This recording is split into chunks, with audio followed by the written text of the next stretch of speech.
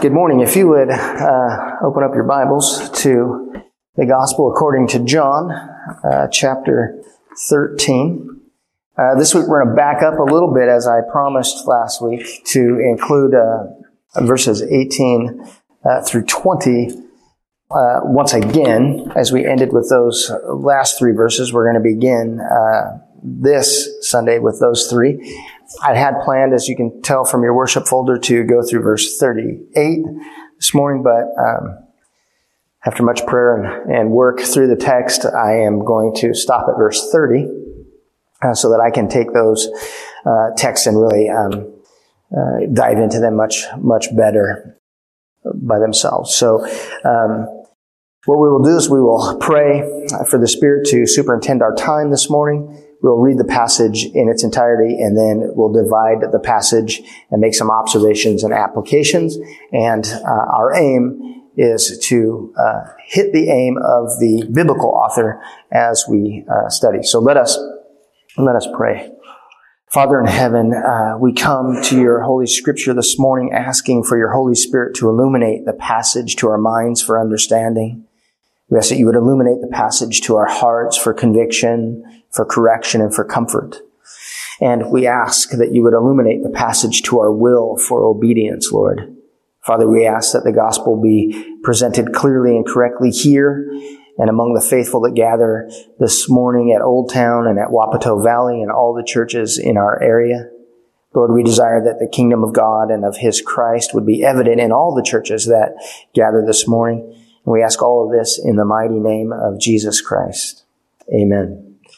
So if you are able, I know that we don't do this normally, but I think it's a good thing. If you are able, would you stand for the reading of God's Word? Beginning at verse 18 of chapter 13. I am not speaking of all of you. I know whom I have chosen, but the scripture will be fulfilled. He who ate my bread has lifted his heel against me. I am telling you this now before it takes place, that when it does take place, you may believe that I am He. Truly, truly, I say to you, whoever receives the one I send receives me. Whoever receives me receives the one who sent me. After saying these things, Jesus was troubled in his spirit and testified, Truly, truly, I say to you, one of you will betray me. The disciples looked at one another, uncertain of whom he spoke. One of his disciples, whom Jesus loved, was reclining at table at Jesus' side. So Simon Peter motioned to him to ask Jesus of whom he was speaking. So that disciple, leaning back against Jesus, said to him, Lord, who is it? Jesus answered, It is he to whom I will give this morsel of bread when I have dipped it. So when he had dipped the morsel, he gave it to Judas, the son of Simon Iscariot. Then, after he had taken the morsel, Satan entered into him. Jesus said to him, What you are going to do quickly. Now, no one at the table knew why he had said this to him. Some thought that because Judas had the money bag, Jesus was telling him, buy what we need for the feast, or that he should give something to the poor. So after receiving the morsel of bread, he immediately went out, and it was night. This is God's word for us this morning. Be seated. I have entitled this morning's message, It Will Come to Pass. And I say this because we have trouble in this life, I think, trying to understand or know what it is that we can trust in. What can we trust in for the future? Are you confident that the U.S. Constitution will be our guiding document 100 years from now? Are you sure that what it says will come to pass 100 years from now? Are you 100% sure? Can you place your confidence in that? Can you trust the predictions of the news outlets for the upcoming events in the course of history? Can you trust the latest YouTube video that will give you insight as to what's coming up at the end times? Can you trust any of those things? See, Article 3 of the Westminster Confession of Faith begins this way. It says, God, from all eternity, did, by the most wise and holy counsel of His own will, freely and unchangeably ordain whatsoever comes to pass. See, the Bible is a record, isn't it? The Bible is a record of what God has and what God will do by His most wise counsel, that He will freely and unchangeably ordain to come to pass. The Bible is a record of what God has already ordained to come to pass. Some of it has come to pass. And so we can have confidence that it surely will come to pass. That which is inscripturated in the Word of God will definitely come to pass. It is a thing that we can trust. So I will argue from our text this morning that you can trust the authority of Scripture to surely come to pass. I will also argue that you can trust the words of Christ to surely come to pass. I will also show you that fallen man needs more than an example to follow if they are going to be saved. A sacrifice for sin is necessary. The sacrifice must be pure and spotless and perfect. Since man is fully infected by sin, there is a substitute that is necessary. And that Christ is the only acceptable substitute to atone for sinners. So let us dive in more closely and look at verses 18 through 20 again, and look at the prophetic words of Christ here. Beginning here at verse 18. I am not speaking of all of you. I know whom I have chosen, but the scripture will be fulfilled.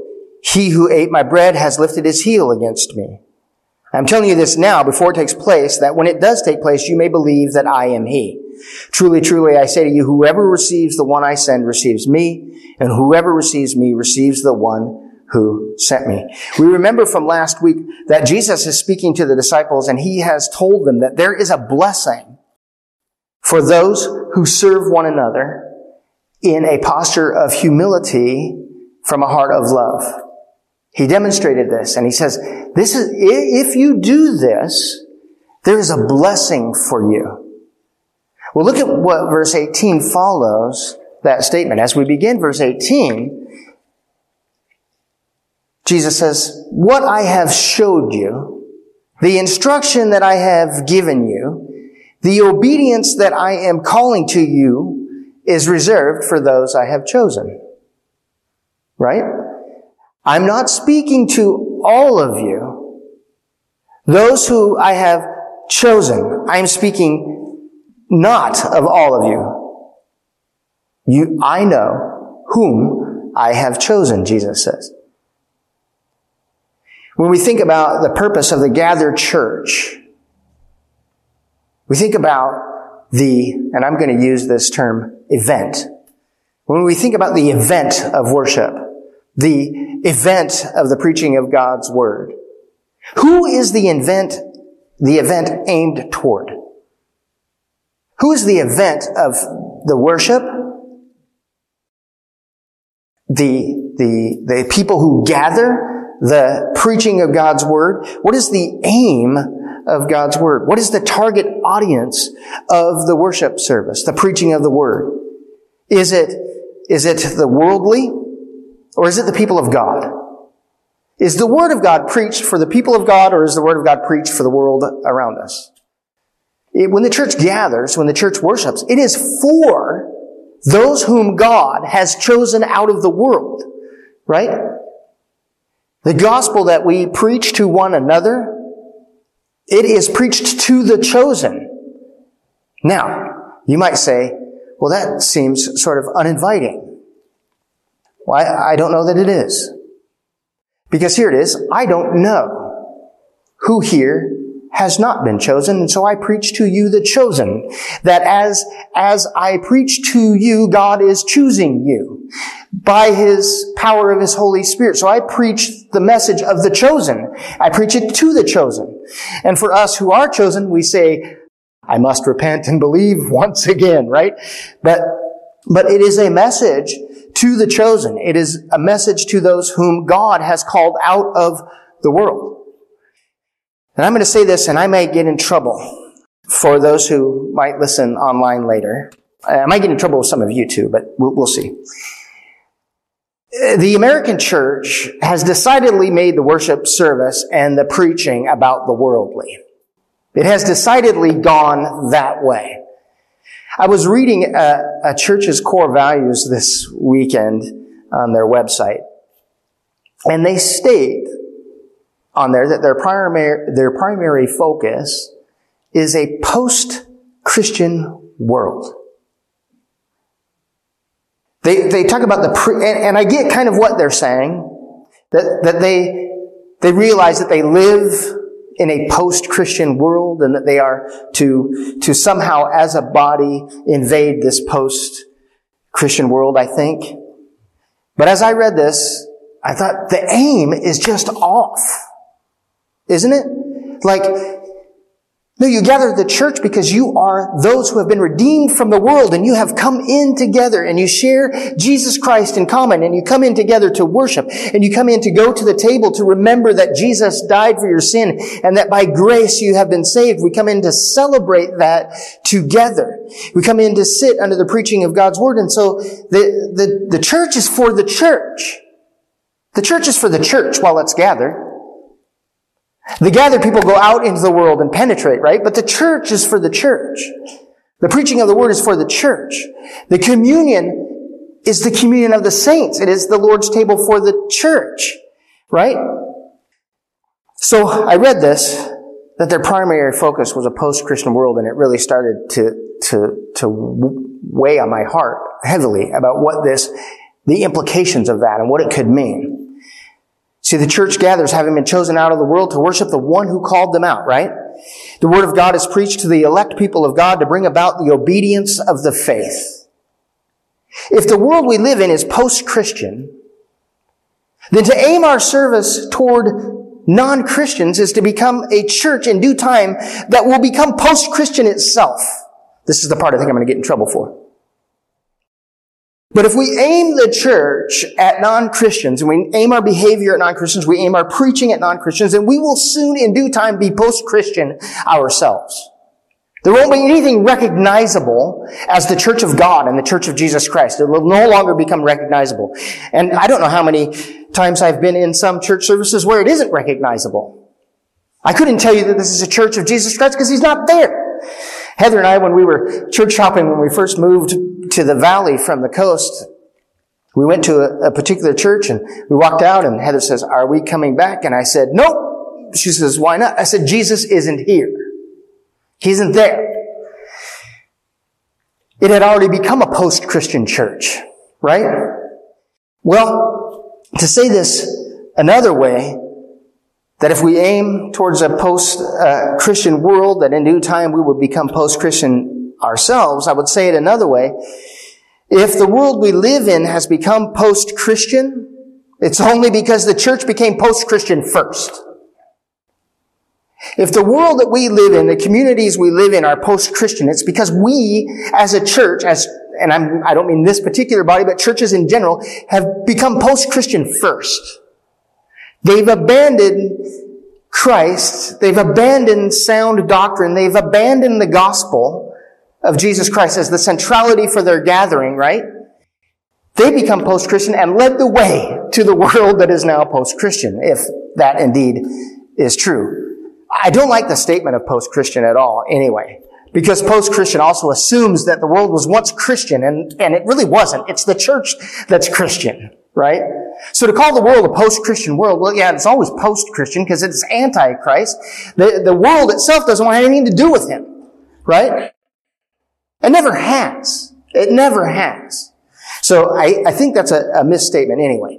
But I would say this, that then my preaching, I hope, and the aim of Spring Hill Church, I hope, is that we do this for the sake of the faith of God's elect and that which accords with godliness.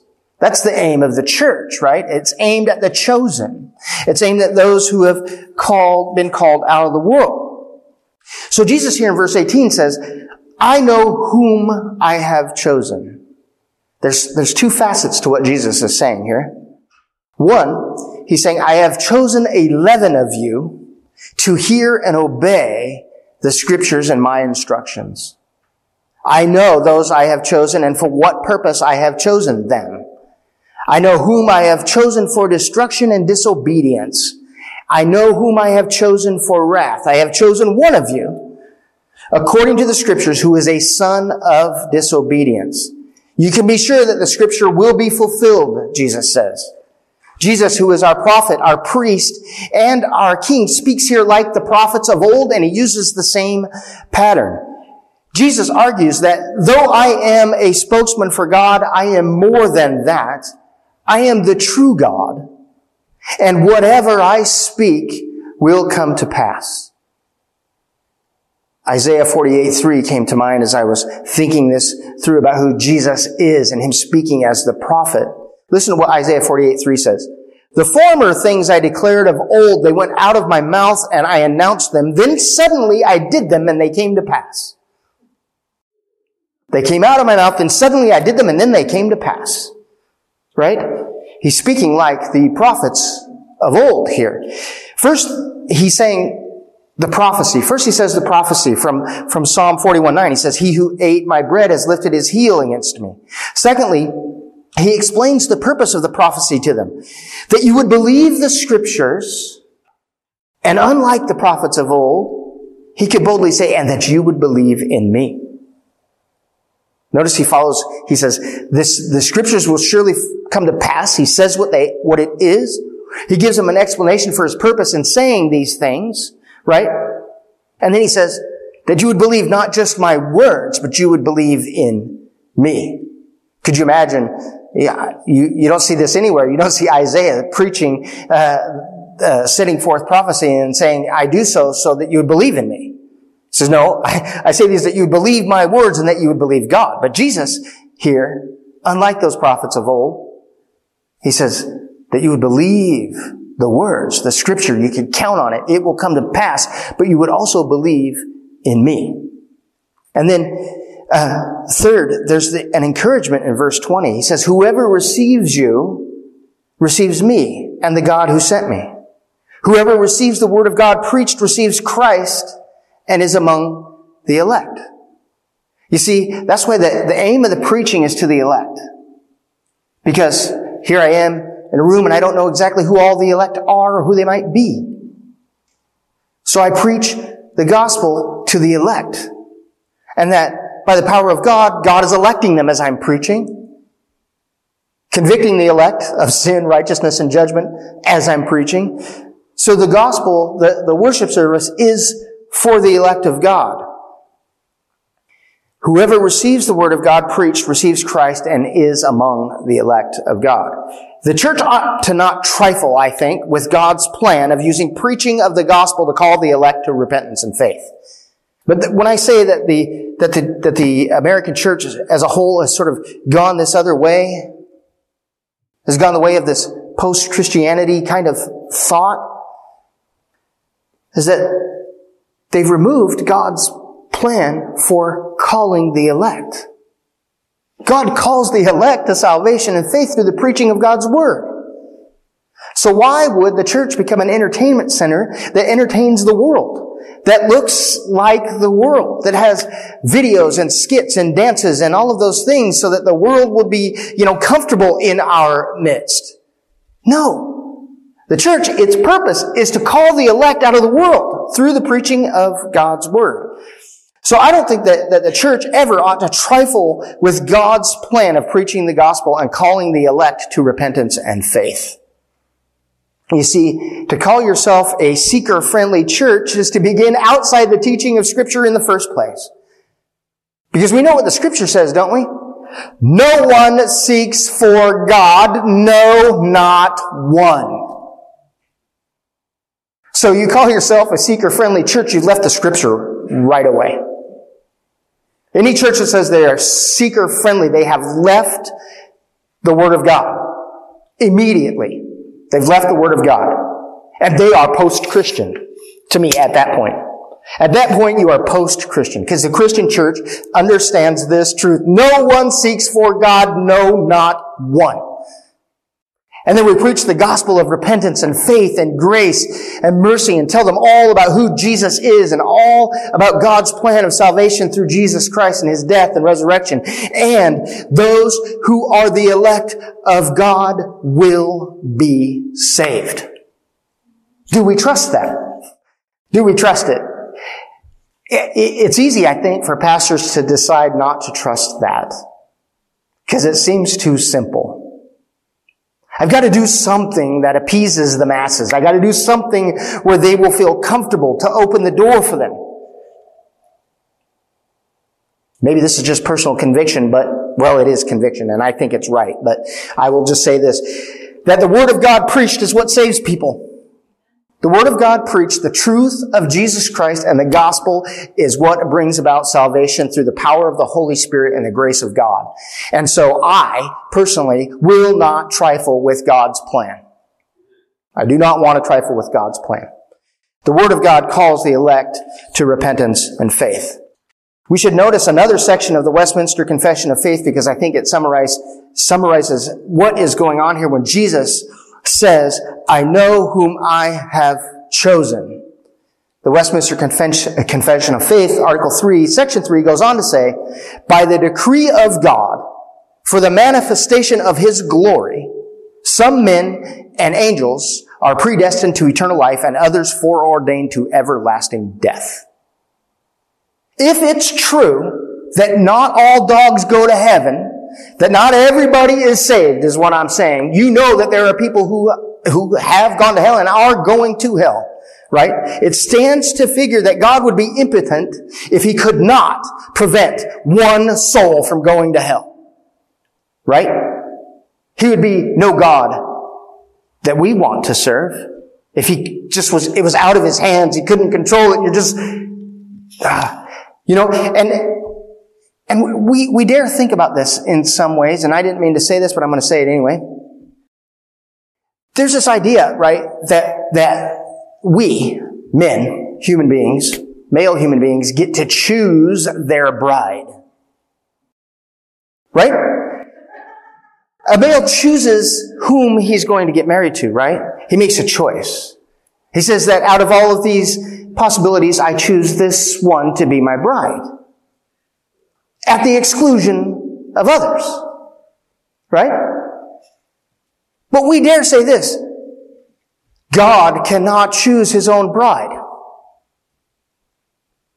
We get offended when we say that God chooses some to be part of His bride at the exclusion of others. We get offended by that. How dare we say that a man can choose his bride, but God cannot? God chooses His bride for Himself at the exclusion of others. And you can sit here and say this because I think it all the time. I don't know why in the world, out of all the possible choices He could choose, He would choose me. I have no idea why He would choose me and not others. But I just say praise be to God because He must be merciful and kind and forbearing and loving to choose a knucklehead like me. Right? So anyway, there's that. Let's look at verse 21. After saying these things, Jesus was troubled in His spirit and testified, truly, truly, I say to you, one will betray me. So first He has declared the prophetic word in verse 18. And here in verse 21, Jesus announces that it is about to come to pass and it will come to pass quickly. We should notice that Jesus here is troubled in His spirit. Jesus is sorrowful that one whom He shared His life with, who He loved and honored as a brother, was chosen for destruction. He's not happy and pleased with the fact that Judas has been chosen for this path. Right? It causes him sorrow. He's troubled in his spirit. He's sorrowful that one he shared his life with, who he loved and he honored as a brother, was chosen for this. Ezekiel 33:11 says this, "As I live, declares the Lord, I have no pleasure in the death of the wicked, but that the wicked would turn from his way and live, turn back from his evil ways. For why will you die, O house of Israel?" And then Psalm 11:7 says, "God is a just judge, a God who is angry with the wicked every day." Seems contradictory, doesn't it? But then Romans 9:22 through 23. "What if God, desiring to show his wrath and to make known his power, has endured with much patience vessels of wrath prepared for destruction, in order to make known the riches of his glory for vessels of mercy, which he has prepared beforehand for glory. You see, these are competing emotions with Jesus. He has competing emotions and competing desires. He loved Judas. But Jesus was appointed to this. He has a love for sinners, but he also has a love for the riches of God's glory. And for Jesus, we see the riches of God's glory always wins the day.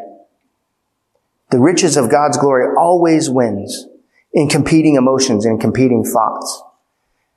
And as I thought about this and I prayed through this week for myself, I'm like, is that the aim of my life? Is the riches of God's glory above all else? Or do I let the competing emotions of my heart and mind win out, negating or minimizing God's glory? But Jesus here, God's glory, the riches of God's glory wins the day. And this is what has troubled him in his spirit. So first we saw that the prophetic word will come to pass. We saw that Jesus makes this announcement that this will soon come to pass. Let's look at verses 22 through 30. The disciples looked at one another, uncertain of whom he spoke. One of his disciples, whom Jesus loved, was reclining at table at Jesus' side. So Simon Peter motioned to him to ask of whom he was speaking. So that disciple, leaning back against Jesus, said to him, "Lord, who is it?" Jesus answered, "It is he whom I will give this morsel of bread when I have dipped it." So when he had dipped the morsel, he gave it to Judas, the son of Simon Iscariot. Then after he had taken the morsel, Satan entered into him. Jesus said to him, "What you're going to do, do quickly." Now no one at the table knew why he said this to him. Some thought because Judas had the money bag, Jesus was telling him, "Buy what we need for the feast," or that he should give something to the poor. So after receiving the morsel of bread, he immediately went out, and it was night. This is the revelation of Jesus. See, the betrayer has been prophesied, he's been announced, and now he is revealed. When you eat bread with a person in the Eastern cultures, it is a sign of friendship and it's an act of loyalty. This is another thing that would have troubled Jesus deeply, right? Here he is at a table with a friend who Jesus had been loyal to, who Jesus had assumed, for some time that Judas was loyal to him. One who had been a witness to the light of the world. Can you imagine this? The light of the world is amongst you, and you are a witness to the light of the world. You've seen healings and you've seen miracles performed, that you were included in the inner circle of the Word made flesh. And then now you're being revealed as an imposter and a pretender. See, Judas was present for the foot washing. He was shown the example of humility. He was shown the loving heart of God for sinners. It was clearly on display right before his eyes. And yet, that example was not enough to save him. This means that it's possible that when we gather on the Lord's Day in the company of the church, that there are those who would gather with us in the company of God's people in a church where the Word of God is preached faithfully, who have by example a witness of the love of the people of God, yet they can be here all this time and be in the company of godly people, be in the hearing of the preaching of God's Word, seeing a good example, and yet it is not enough to save them. They are not actually a child of God. You see, you must be born again. Jesus says you must be born again in chapter 3. God must act upon dead souls and breathe life into them if they are going to be saved. The example of Jesus was not enough to save Judas.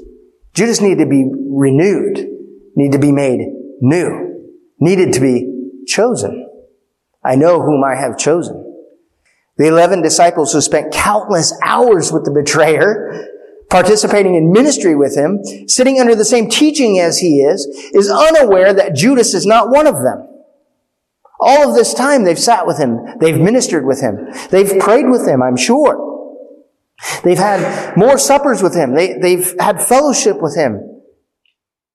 And they're not aware that Judas was not one of them. Would you turn with me to the Gospel of Matthew chapter 13?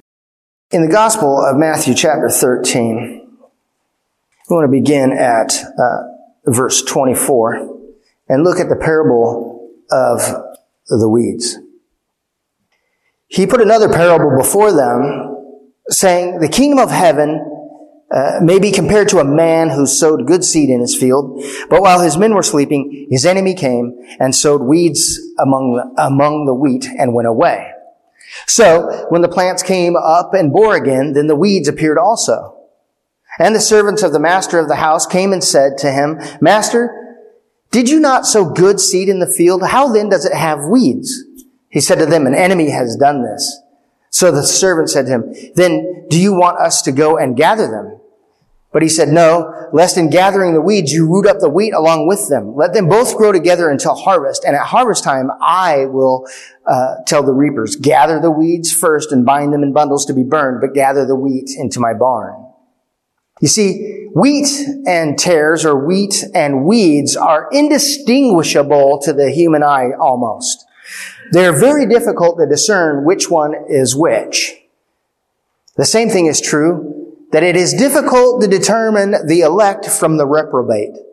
It is hard to know. It is almost indistinguishable in human terms to know the elect and the not elect as they gather together in the church. And Jesus here, using this parable, says, let them grow up together.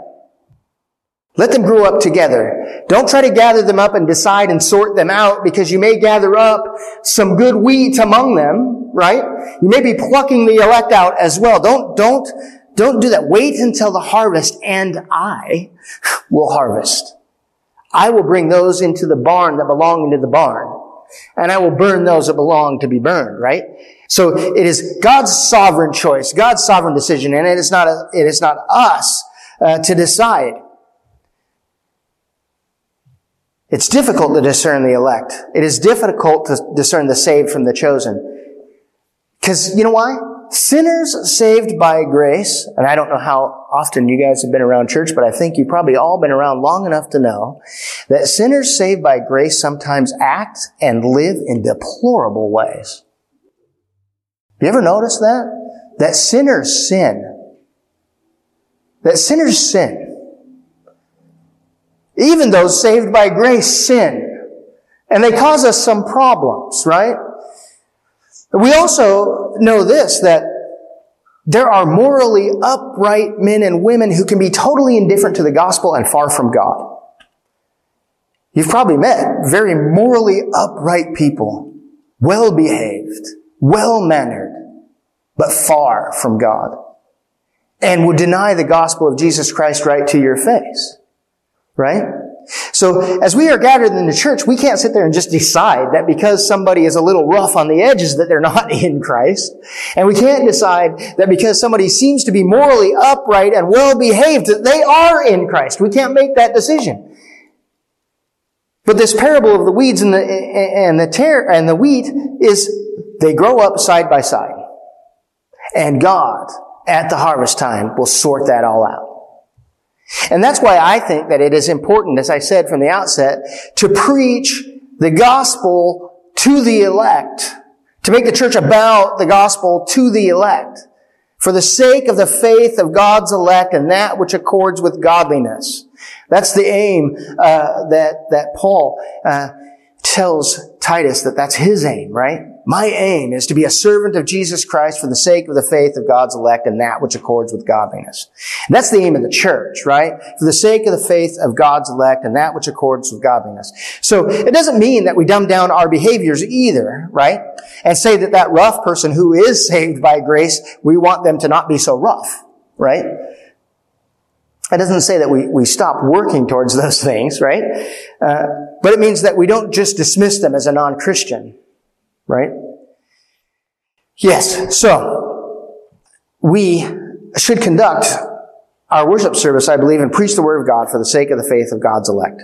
And that we should trust in the sovereign will of God to save sinners. We should trust in the sovereign will of God to save sinners. What does the post-Christian Christian church do? They trust in a program to save sinners. They trust in entertainment to save sinners. They trust in something that is outside of the preaching of the Word of God, right? They preach a message to the world to save the world, but that's not the method. That's not the message of the Bible. That's not the message of the gospel. They've gone away from the truth. They've gone away from trusting in the sovereign will of God to save sinners. I hope we never get to that point where we trust in something else to save sinners. I trust in God's sovereign will to have saved me. Because if it were up to me, I wouldn't have saved myself, and I couldn't. And what if it was entertainment that made me feel like I was part of the people of God, right? If I got entertained well. Well, what if all of a sudden the entertainment fell a little short this week? Then I'd have to ask them to do something a little better next time. I didn't like that show you just gave me. Could you do a better show next time? I didn't like the way you sang those songs. Could you put like maybe some drums in there or something else to add to it? Because, I didn't really get much out of what it was that you were trying to deliver to me, right? That's what it becomes. Well, I think, too, therefore, that membership in a local church becomes important. And it becomes important because members who gather together, first, we agree on what the gospel is together. We say, what does the gospel consist of and consist in? And we ask potential new members to commit to the gospel, to that truth, to those truths, and to each other. And also, membership helps the elders know who it is that they are to account themselves for. They are accountable to God for those who are the elect among them. And they need to know who they are. They need to know what standard to hold a person to. If I know a person and they are not a believer, but they are gathered here every week, I'm not going to hold them to the standard of the gospel. They can't live up to it. They haven't been transformed. They haven't been changed. I can't hold them to a standard where they have no ability. The Holy Spirit isn't living in them to will and to do of God's good pleasure. I can't hold them to that account. But if a person comes and they clearly confess the gospel from a position of a standard, a position of understanding, then the shepherd holds that person to a gospel standard, right? And we can say boldly and bluntly, that, my friend, is not how you learned Christ. And notice what Paul says after that when he says that phrase. He says, this is not how you learned Christ. And then he follows it with, if indeed you learned him. If indeed you did learn him, something will change. You will begin to change, right? And also, when we look at this passage, we see the patience of Jesus, don't we? Jesus had great patience with the unrepentant Judas. Judas is seated to the left of Jesus. The seat of honor was to the left of the host. Judas, all the way to the end, is at a place of honor. Jesus is patient with sinners like you and me. And we have to be patient with one another by Jesus' example. Slow to cast someone out. Slow to say, I give you over to Satan and to the world. Slow. So, he's seated there to the left, and Satan enters the heart of Judas. And Jesus says, what you have a mind and a heart to do, just do that and do it quickly. Judas, having been in the presence of light, though, think about this, what is going on in this passage. And as it ends with the word, and it was night. He's in the presence of the light of the world. And then Satan enters him, and he's cast out into the night, into darkness. He's gone from light to dark. The word is prophesied, the word is announced, the word is revealed. And Jesus says, heaven and earth will pass away, but my words will never pass away. And as I think about this, what is the one thing that you can trust in this life?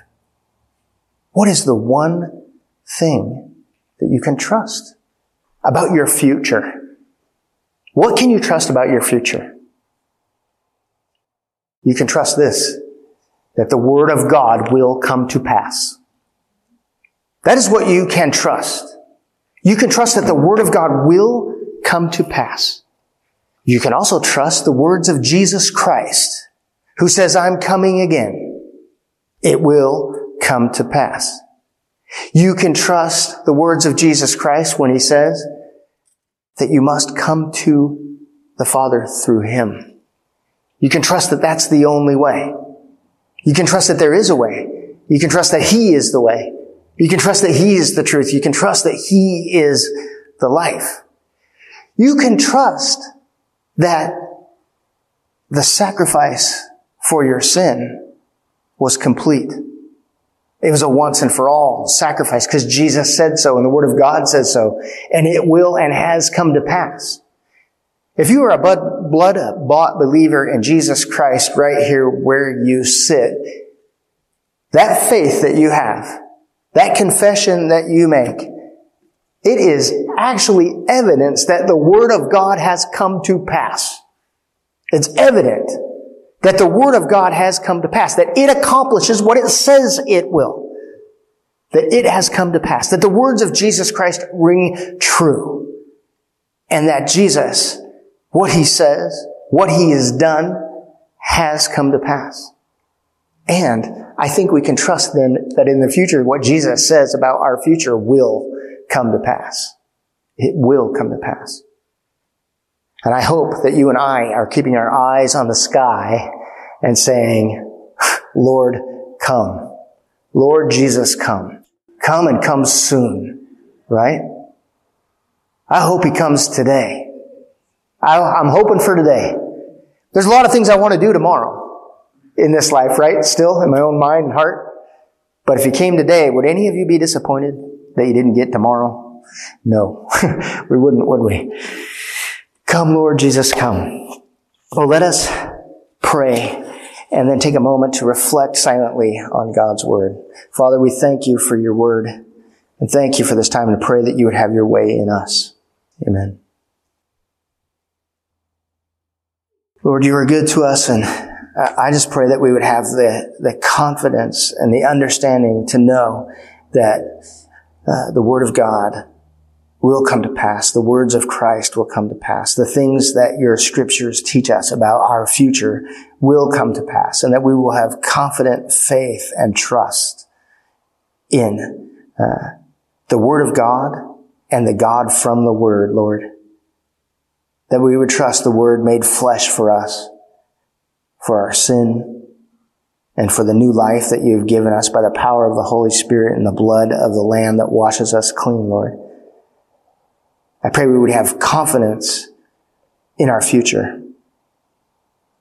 Confidence that what you have decreed will come to pass in our lives. So we praise you and thank you in Jesus' name. Amen.